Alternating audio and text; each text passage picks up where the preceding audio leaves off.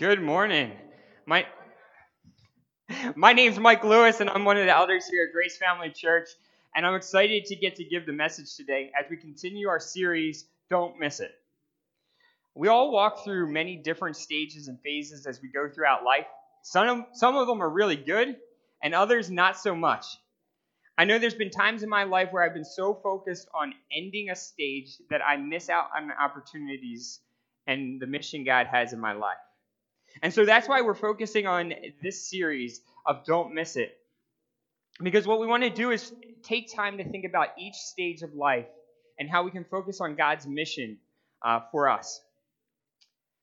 So Pastor Corey opened the series originally talking about discipleship and then moved into parenting and that important stage of life. And so today we're going to move forward into the stage of life that comes with being 40 and up.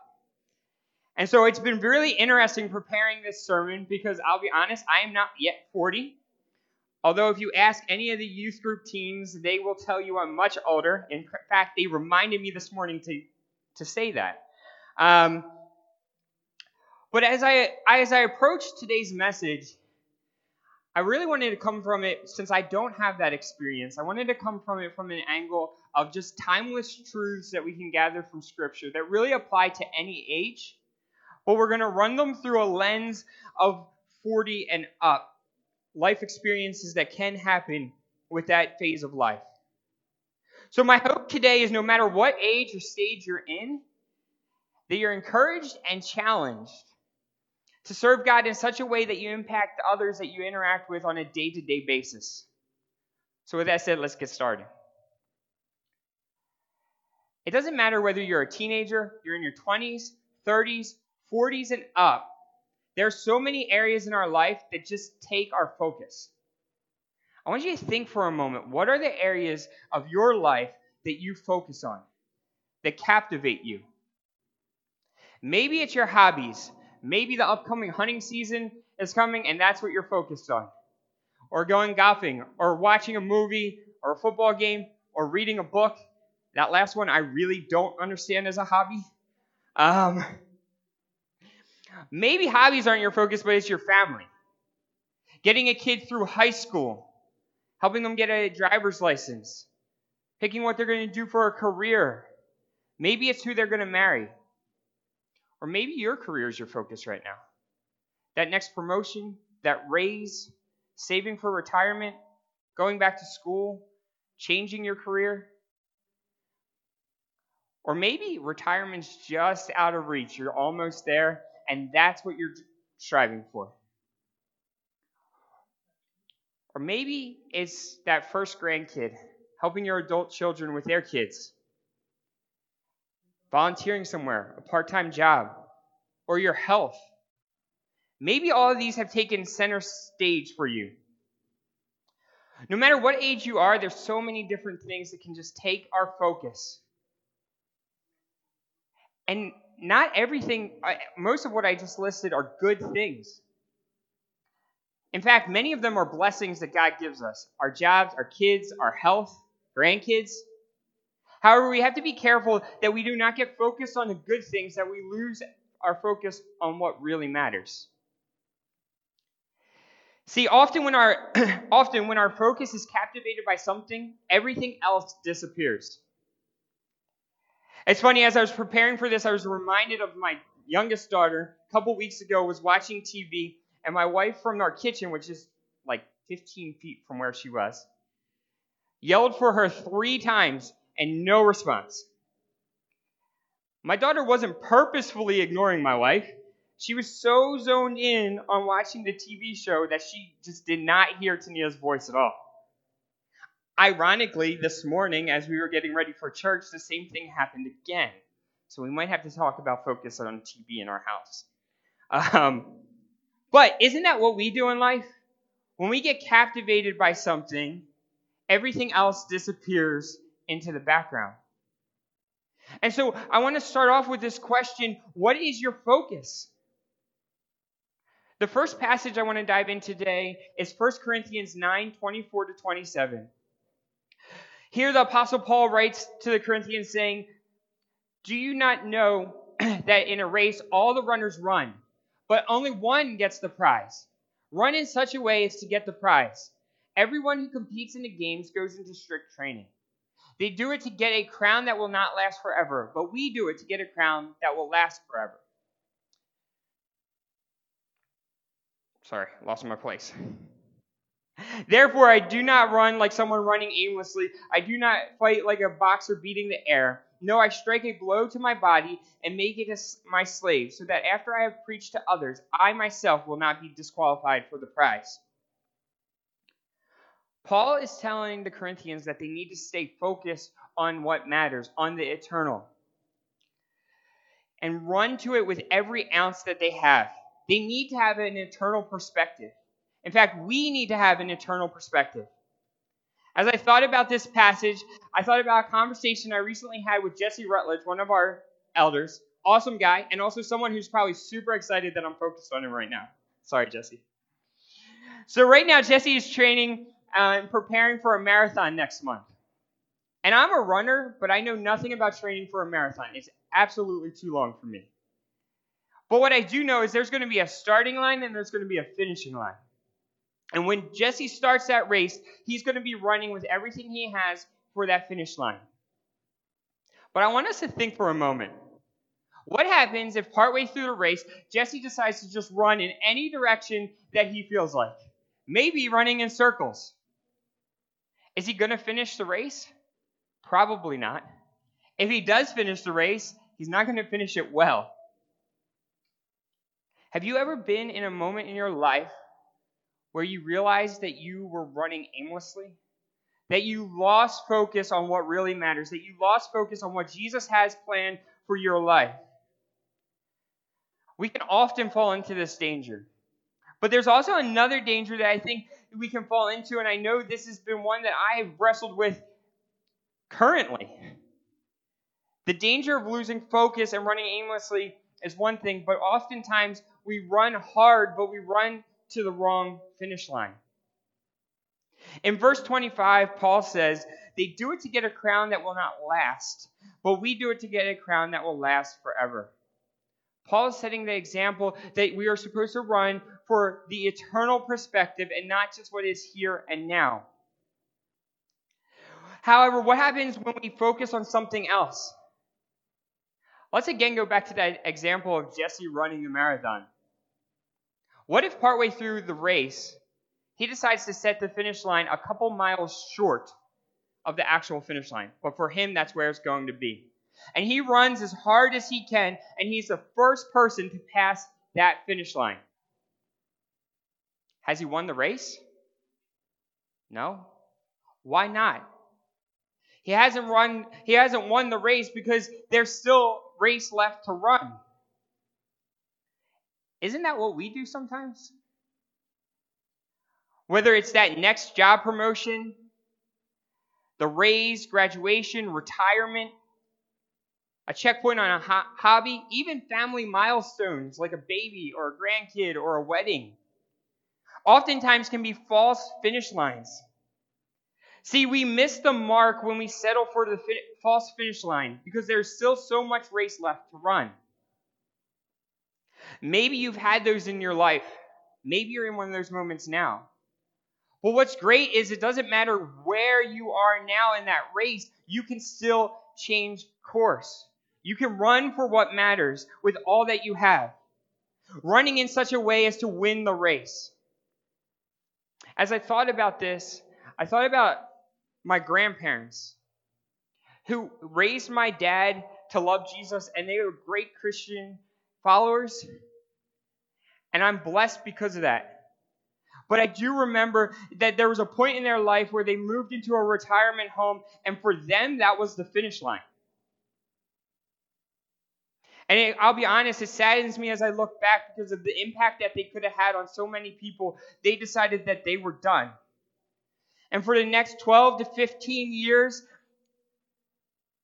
they just stopped. And they worried about the day-to-day life, but they didn't worry about the impact that they were having on the people around them. They lost sight of the eternal perspective. And so how do we stay focused on it what matters? How do we have that eternal mindset? And so for me, two passages came to mind that are just excellent guideposts for staying focused on what matters. The first passage is the greatest commandment, found in Matthew 22:34-40, which says, "Hearing that Jesus had silenced the Sadducees, the Pharisees got together. One of them, an expert in the law, tested him with the question, 'Teacher, which is the greatest commandment in the law?' Jesus replied, 'Love the Lord your God with all your heart, and with all your soul, and with all your mind. This is the first and greatest commandment. And the second is like it. Love your neighbor as yourself. All the law and the prophets hang on these two commandments.'" That last part just stands out to me. The rest of scriptures run through this lens of loving God and loving others. When we do that, and then we also focus on Jesus' words to the disciples, the Great Commission to go and make disciples of all nations, those two passages together give us that eternal perspective. They help us know where the actual finish line is, and they help keep us focused. And on top of that, not just knowing those two verses, but living it out. Developing our relationship with Jesus through prayer and studying the Bible and meeting together at church like this, as well as in small groups and settings where we can help strengthen each other and stay focused on what really matters. For the next main point today, we're going to actually throw back to that first message that Pastor Corey gave of the series on discipleship.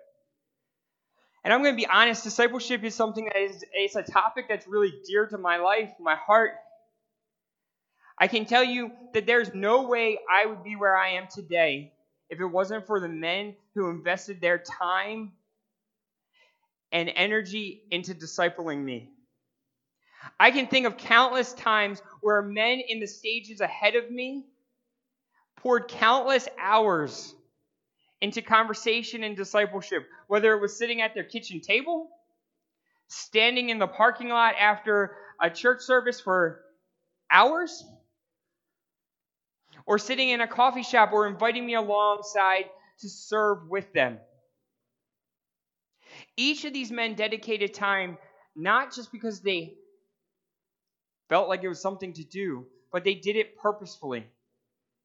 They wanted to help disciple me to develop my relationship with Jesus, as well as had the impact of letting me see how God has designed me to serve Him. I owe each of these men more than I could ever repay them. And I can guarantee I wouldn't be here if it wasn't for them. But that's not why they did it. They did it because they were focused on what matters. They knew what the real finish line is. And they did it to follow Jesus' command. Matthew 28:16-20 says, "Then the 11 disciples went to Galilee, to the mountain where Jesus had told them to go. When they saw him, they worshipped him, but some doubted. Then Jesus came to them and said, 'All authority in heaven and on earth has been given to me. Therefore go and make disciples of all nations, baptizing them in the name of the Father, and of the Son, and of the Holy Spirit, and teaching them to obey everything I have commanded you. And surely I am with you always to the very end of the age.'" Not only did these men show me authentic love and care for me, but they also showed me how you follow Jesus' commands and how you disciple somebody else. Because that's why discipleship matters. It helps the next generation of Christians know how to love Jesus and have that relationship. As I share different elements about discipleship, I want to be upfront that a lot of these concepts are not my own, that I'm taking from resources, especially two books, Discipleship Making Is by Dave Earley and Rod Dempsey, and Discipleship by Jim Putman and Bobby Harrington. And the reason I specify this too is, although I'm gathering the ideas from them, these are excellent books on discipleship. And so if you want to get started in it, it's a great place to start. So how do we disciple others well? The first step, honestly, is probably the most difficult step when it comes to discipleship. And Paul explains it in Corinthians. For I am not seeking my own good, but the good of many, so that they may be saved. Follow my example as I follow the example of Christ. I want to read that one more time. For I am not seeking my own good, but the good of many, so that they may be saved. Follow my example as I follow the example of Christ. The first step of discipleship starts with ourselves. We have to start with our relationship with Jesus. We need to make sure that we are following Jesus in such a way that our attitudes and actions reflect Him, because those following us are watching. I thought about, I'm a country fan myself. I love country music. Ironically, I also love rap music. It's kind of a interesting combination. But a song stood out to me. Rodney Atkins sings a song called Watching You. And in this song, there's a little boy who has a Happy Meal, and his dad jams the brakes on, and the little boy yells a 4-letter word. And when the dad turns around and says, "Where did you learn that?" he says to his dad, "I've been watching you, Dad. Ain't that cool? I'm your buckaroo. I want to be like you." Later in the song, the dad catches the kid praying in such an authentic way that it seems like the kid and Jesus are best friends. And the dad asks, "Where did you learn that?" And the boy says, "I've been watching you, Dad. Ain't that cool? I'm your buckaroo. I want to be like you." When we disciple others, they are watching each and every step we take, both the good and the bad. And oftentimes they want to be like the person discipling them. And so, as the one doing the discipling, we need to make sure that our actions are accurately reflecting Jesus. Because our hope is that as we mentor these individuals, they become more like Jesus. They aren't seeing us, but they're seeing Christ through us. I want to clarify something, though. You can't use your own spiritual place in life as an excuse not to disciple somebody. If you feel like you're not where you should be, that should not stop you from seeking to disciple somebody. Instead, discipleship motivates you to continue to seek Jesus more and more. We can't just go, "Well, I'm not there, so I'm done," which is easy to do sometimes. Sometimes it might be overwhelming to think about discipleship, especially when it comes to finding someone to disciple. So how do we find people to disciple? I'm going to use this time to unapologetically make a plug for small groups and serving in the church. It's kind of like the idea of you go where the fish are. Well, that's where people are that would want to be discipled. Small groups are an excellent place to find somebody who is already seeking Jesus and wants to grow more. And a lot of times, these people will jump for the opportunity to have somebody else speak into their lives. It's also a great way, we just talked about modeling, it's a great way of modeling the Christian lifestyle by joining a small group. Hebrews 10:24-25 says, "And let us consider how we may spur one another on towards love and good deeds, not giving up meeting together, as some are in the habit of doing, but encouraging one another, and all the more as you see the day approaching." This passage isn't necessarily talking or commanding small groups. But joining a small group, joining a life group, is a great way to live out this passage. Not only do you get to be a part of the body of Christ, but you get to set the example and meet other people. The other way is to serve. We're all gifted in many different ways. And I'll tell you right now, our church has a ton of openings for serving. And if you go to Pastor Andrew and you say, "I like this and I'm gifted at this and this would be an area I would love to serve," he can plug you in somewhere. I guarantee it. And again, a great place to meet somebody to help guide and mentor. Because if they're there serving, they're already seeking Jesus to some level. They want to know what it's like, and you have the opportunity to help their relationship with Jesus. The idea of discipling and guiding another person can be daunting. However, often we make it way more complicated than we have to. And we use that as an excuse often. I don't know what to do. I don't know how to do it. And in one of the books that I mentioned earlier, the author, Dave Earley, explains a story where he's talking to his wife. And I'm going to actually read it from the book because it's so good, and I love how he makes it so simple. Sometime back, my wife, Kathy asked, "What do you think is the best discipleship curriculum on the market?" Matthew, Mark, Luke, and John, with the book of Acts I added in. I said, "With a special emphasis on the words written in red ink," which are Jesus' words. "Is that it?" she said, rather unimpressed. "Why?" "Because," I said, "if I can get a person living the gospel and applying the commands of Jesus like the disciples applied them in Acts, I believe I will have made a disciple. And I believe that type of disciple will change the world. Start small. Start simple." We make it way more complicated than we have to. And the Gospels are a great starting point because no matter where we are on our walk, pointing back to the Gospel will help us grow in our relationship with Jesus. Another area to consider with discipleship is time.